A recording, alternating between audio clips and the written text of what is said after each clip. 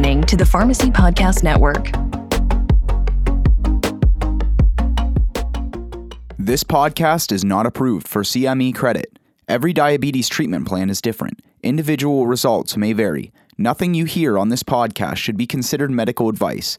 All claims are supported by clinical evidence referenced in the show notes. For clinical study results, please refer to the Dexcom G7 user guide. For product-related questions, please refer to the instructions for use. For complete safety information, go to dexcom.com/safety-information.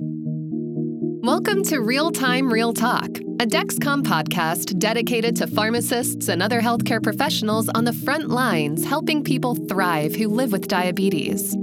Dexcom is the leading developer of real-time continuous glucose monitoring, also known as RT-CGM, and other digital technologies to better manage diabetes.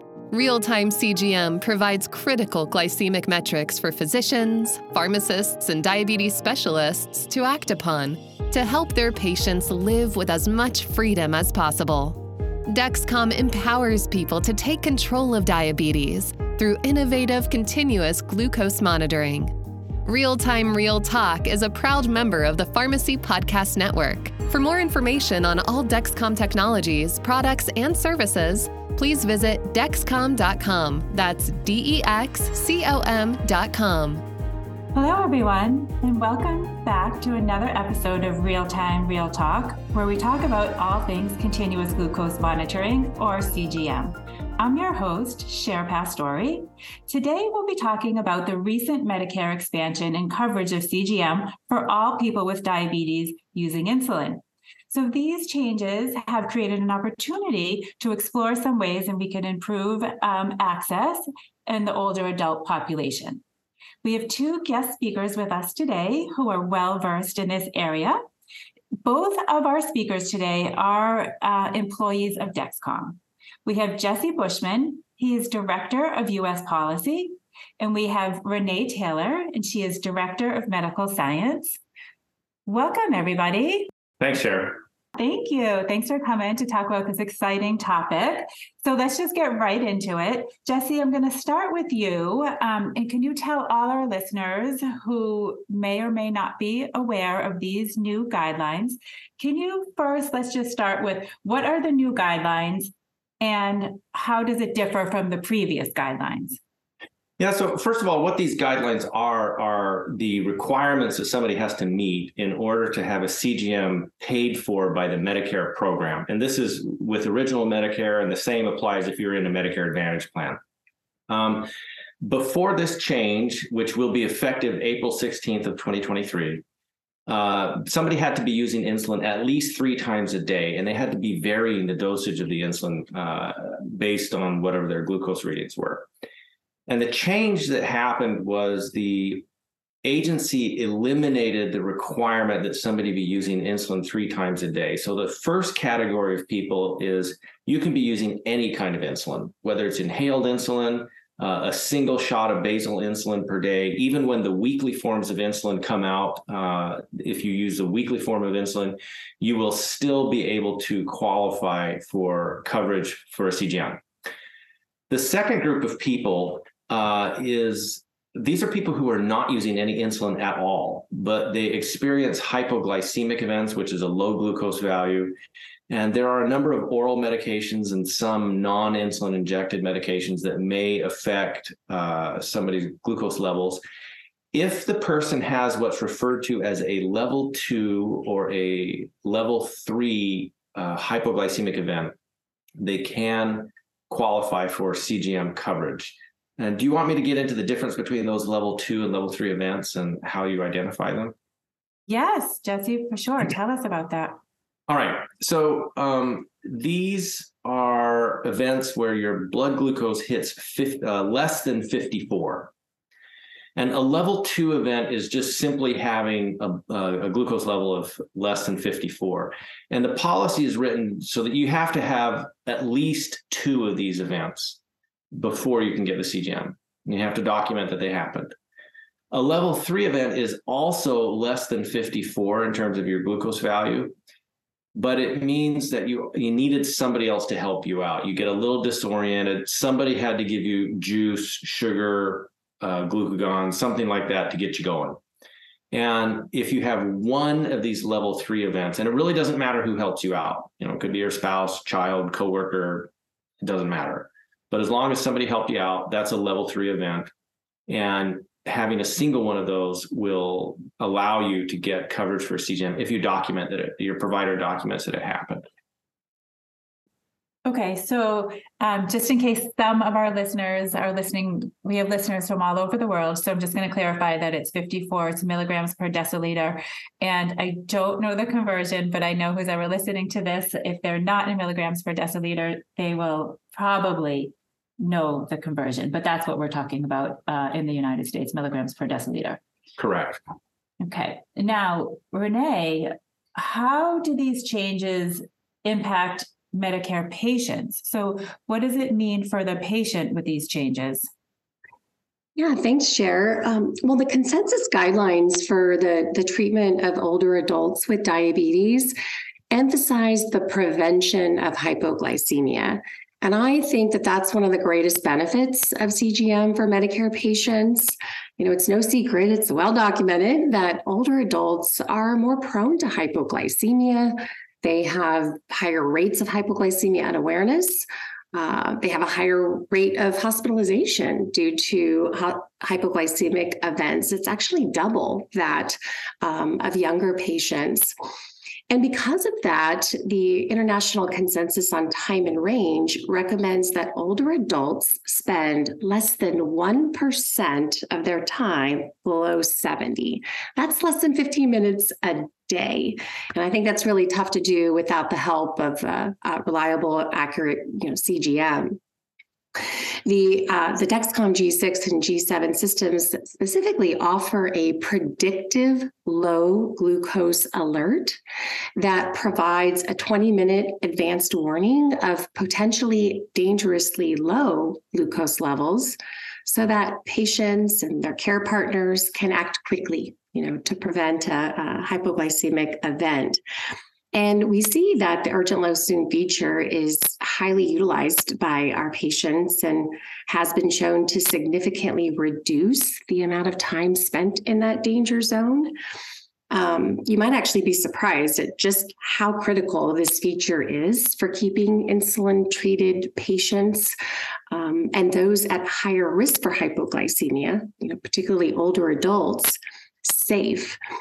Just within the last couple years, there have been more than 52 million urgent low soon alerts that have been acknowledged by patients using the Dexcom. And even more frightening is that 11 million of those alerts occurred in the middle of the night, when most folks aren't likely to recognize the symptoms of hypoglycemia.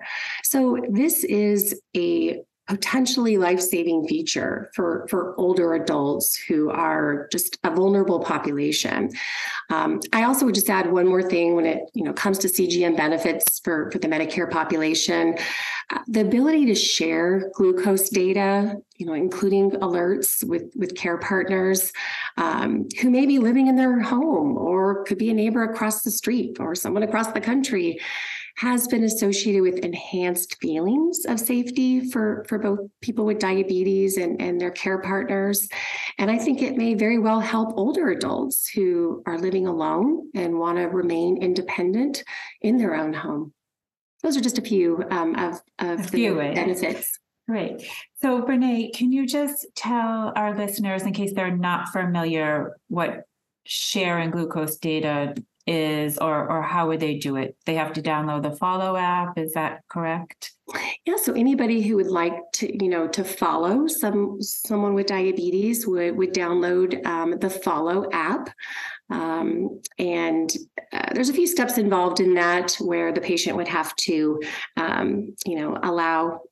give permission for somebody to follow them. And then they can set up specific criteria in terms of when a follower would want to be notified. So it just adds a second level of protection and it kind of increases that safety net for the individual with diabetes. Yes. And so on Dexcom G6 and G7, we can have a person could have up to 10 followers, just so our listeners are aware. And just also so they know, so I use the follow up because I have a loved one who is on a G7. And so many times, I'm like, okay, you're 118 and dropping, please take some glucose and, make a treatment decision. So really the follow up and the ability to share data is quite amazing. Absolutely. Yes. So thank you for that. So Jesse, I want to go back to talking about the hypoglycemic events and how will the physicians document the patient's hypoglycemic events? And are there things that need specifically to be documented? Sure. So when the Medicare contractor put out their final policy, they were asked about this particular issue, like how should the providers and suppliers document the occurrence of the level 2 and level 3 events. And they've actually given 3 different avenues through which that can be done. So the first thing that they say is document the actual glucose value. And they don't say how that could happen. So it could be a finger stick, it could be a professional CGM that a physician puts on a patient, it could be a sample CGM that somebody takes home with them. If there's somebody who's aging into Medicare and they had a personal CGM that was covered under their commercial coverage before they got into Medicare, they could use the data from that personal CGM that was covered by their old employer insurance. There's not a time frame about when this has to be documented. So it doesn't have to be like within the last 3 months or 6 months or whatever. It just says it has to be documented. So that's helpful. So the actual glucose value, however you manage to get it, that's one way of documenting it. The second way that a provider could document it is simply by notating that it is a level 2 event, or in the case of a level 3 event, just notate it's a level 3 event. And then apparently you don't have to list the actual glucose value, just provide that label, and that's an understood label. And incidentally, I would say that there are a group of clinicians with Dexcom support who are working to try to get some ICD-10 diagnostic codes. We don't know how long that effort will take, but hopefully we'll ultimately have those codes, and that will make it even simpler. They can just notate the ICD-10 code. And then the third option that's been given is that a provider or patient could just provide the log from their BGM testing.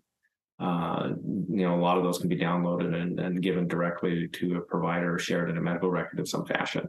So those are the 3 methods of documenting the glucose value or the occurrence of the level 2 or level 3 event.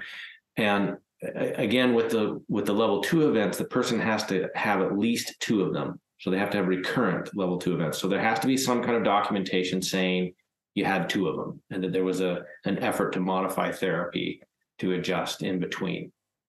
And then with the level 3 event, there has to be a notation that the person required assistance from a third party. So there's kind of like two parts of the documentation: the glucose level, and you can get that in an array of ways. And then the second piece is that it recurred or that you had help from a third party. And that's how the documentation will be done. Okay. And is this different from how it was done before, or is just the metrics that are documented are different than before? Yeah. So previous to this policy, the ability to get a CGM based on your glucose levels was not part of the coverage criteria. So this information about how to document that in specific was just a moot point. It wasn't part of the policy. So this is new. Oh, good. And so, Jesse, how many people will be affected by this change? Do we know? That is a very good question. So I bifurcate that into the people who are taking basal insulin only, because remember the older policy was you had to be taking insulin 3 times a day. So that was basically people who are on MDI, multiple daily injections, using rapid acting insulin. We think that there are about 1.25 million Medicare beneficiaries who are taking basal insulin only. That's our best estimate. And we feel relatively confident in that. So that's a big group of people. And they don't have to have a hypo event. All you have to do with them is document, hey, Mrs. Jones is taking basal insulin.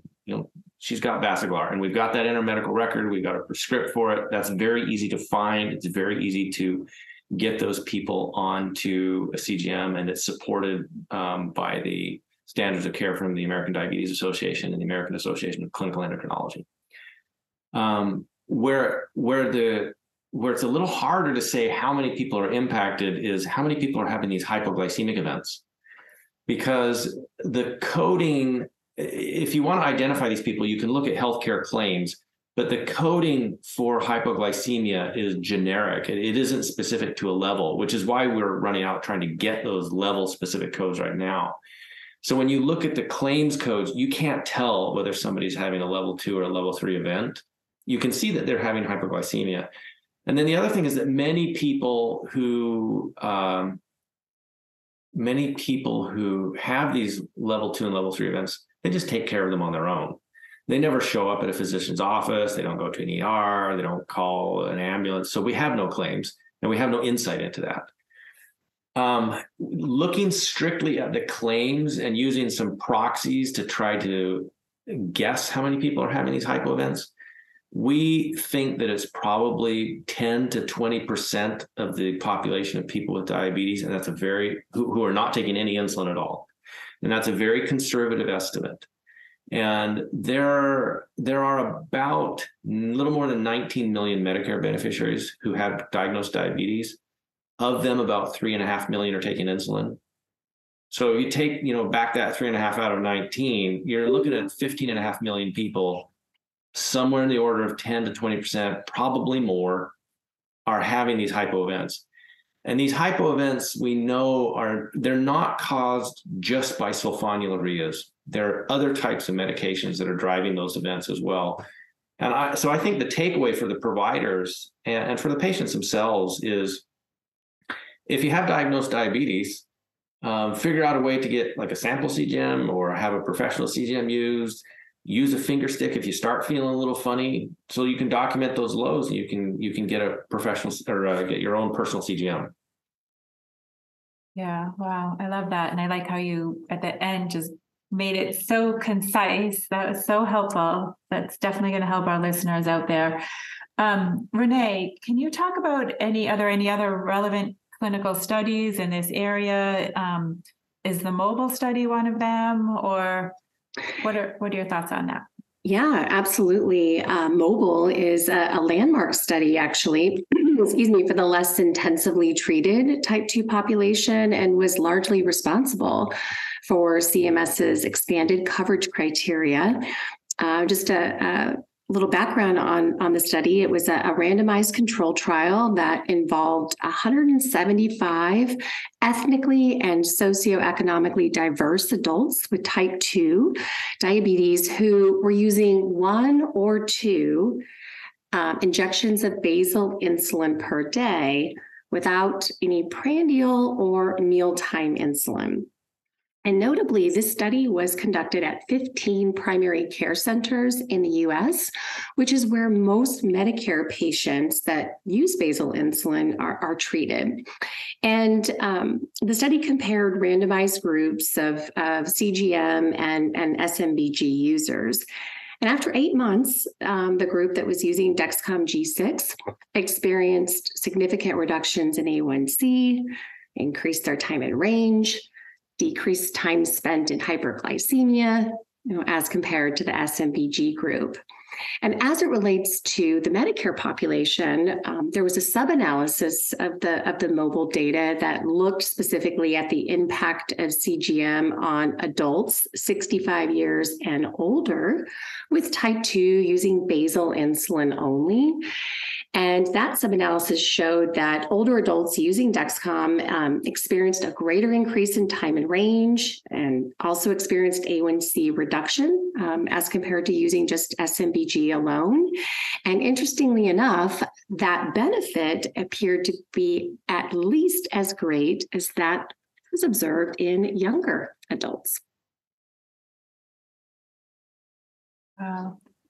It's so great.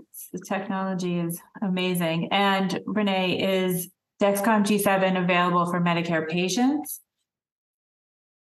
Yes. So CMS approved coverage for G7 for Medicare beneficiaries on February 13th, which was actually earlier than we expected. So now Medicare patients with type 1 and type 2 diabetes that meet the criteria will have access to the newest CGM technology.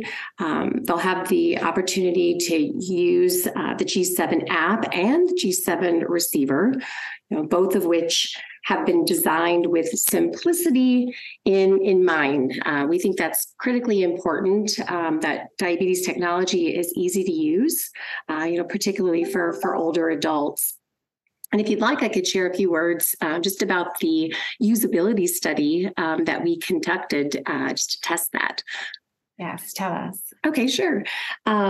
So just to test how well we did on that front as creating or developing a CGM device that was reliable, accurate, and very easy to use.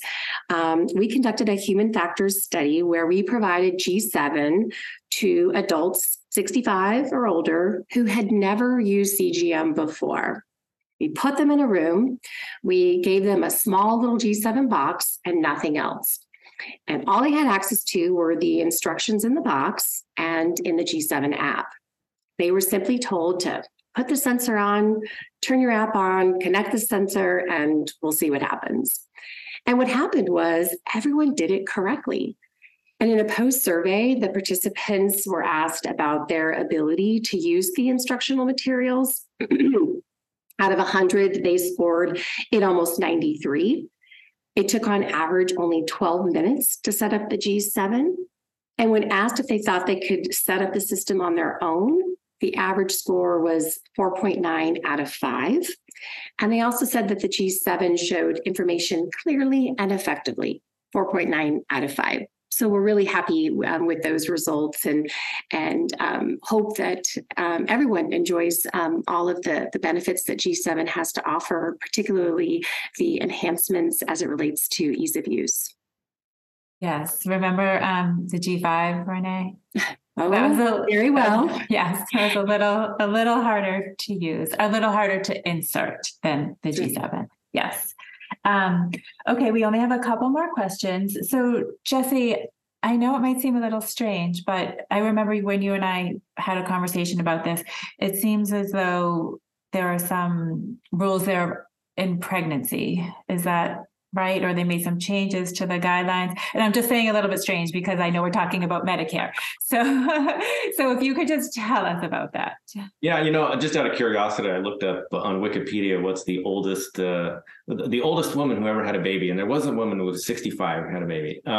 But most of the time people think of Medicare as older people, and that is true. It's for people who are 65 and older. But it also covers people who are disabled and blind. And as a consequence of that, there are several 100,000 women of childbearing age who are covered by the Medicare program. And there are several thousand births that are covered under that program every year. But more importantly, the Medicare coverage criteria are pretty frequently copied or mirrored by Medicaid programs. And the Medicaid programs cover about 43% of the births in the country. And there are commercial payers who will also adopt some of Medicare's policies. So it has a trickle-down effect that's important for pregnancy outside of the Medicare program. One of the things that they did in the new policy was they just specified that a CGM needs to be prescribed in accordance with an FDA indication for its use. And the FDA has cleared the Dexcom G7 system for use by pregnant women. And so what that means is if a woman is pregnant and wants to get a CGM, she can go right ahead and get it. There's no barrier to that. Well, by pregnant women who have diabetes. Yes. Right? Yeah, you still have to have diabetes and you still have to meet the other criteria, which is either that you're using some kind of insulin, whether it's basal or multiple injections or even a pump, or you have to have a documented recurrent level 2 or a single level 3 hypoglycemic event. Okay, Jesse. So I feel like we just need to say that again. So you're saying if a person, not for the pregnancy, sorry, just for this change in guidelines. So even if a person is not on any form of insulin at all, but they have the level 2 or level 3 event, not on insulin, they will be covered by Medicare if they have those occurrences. Correct. Wow. Is actually that's the larger population. Probably significantly larger than the people who are taking basal insulin only. Right. It's just tougher to identify them. Right. Amazing. This really is going to change a lot of things, and it really is going to hopefully help a lot more people out there and give them access to this. Did you want to comment anything, Renee? No, I couldn't agree more. I think the fact that access is no longer, a barrier for Medicare patients who take insulin or are not on insulin, but experiencing hypoglycemia is just a major win for people with diabetes. Some of which may not even be aware of CGM or the benefits of the technology or all of the advancements that have been made in recent years. There's a good chance they may not realize that CGM is available to them. So, we're really trying to increase awareness and make sure others are aware that this technology is now available to a much broader population than ever before. Sure. I would add one other thing, and that is simply to give props to the guys at Medicare who did this. We had really solid evidence to show the value of CGM in the basal insulin using population. There's a lot of evidence around the problems that hypoglycemia leads to, but there's not a ton about exactly how CGM can help address that. And even though it's an obvious, logical leap to understand that if you have a CGM, you'll be able to identify the hypos. And they did a really thorough review of the evidence. They went out and looked at sources and coverage documents that we had not cited to them. And we gave them 170 citations when we sent in our request for these changes. And so they went even beyond that. They did a very thorough review of the evidence out there. And they came out with a policy that was more liberal than what we had requested. It will help more people. And I just have to give them kudos. They did an excellent job, and they did it very, very quickly, about half the time of their normal process. So I just have to congratulate them. Sometimes people gripe about government, and this was a case where it really worked. Yes, so good. Good to know. Thank you. So Jesse, I want you to say, I know you already mentioned it, but please mention again, since this is so important, when are these changes effective? April 16th of this year, so 9 days from when we're recording this.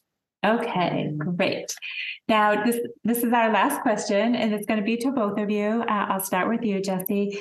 So is there anything else you want to share today with our audience, or do you want any key takeaways that you want our listeners to know from our discussion today? Yeah, I would just repeat that even if you're not on insulin, you can get a CGM if you can document these events. And the best way to do it is get a sample CGM or a professional CGM. Take a finger stick if you're feeling bad, because once you can document it, then you can get it. And you may already have some of that documented in your past record. If it is in your past record, pull it out and use it. Thank you. Do you want to add anything, Renee? I would just add that, we've seen in clinical studies as well as in the real world that when given the opportunity, older adults can and do use CGM successfully. And recently, the American Diabetes Association updated their 2023 ADA standards of care and now have a recommendation that CGM should be offered for all adults using insulin therapy, including those using basal insulin alone, which I believe, as Jesse mentioned, is about a third of whom are covered by Medicare. So that's a whole new group of folks that haven't had access to CGM before. And I think we're going to see some really great outcomes as the Medicare population starts to use CGM more regularly. And I can't wait. So thank you. Thank you. Thank you, Jesse. Thank you, Renee. This is a great conversation. I think it's really has the ability to help a lot of people. Thank you to the FDA. And thank you so much for all of our listeners. And tune in next time to another episode of Real Time, Real Talk.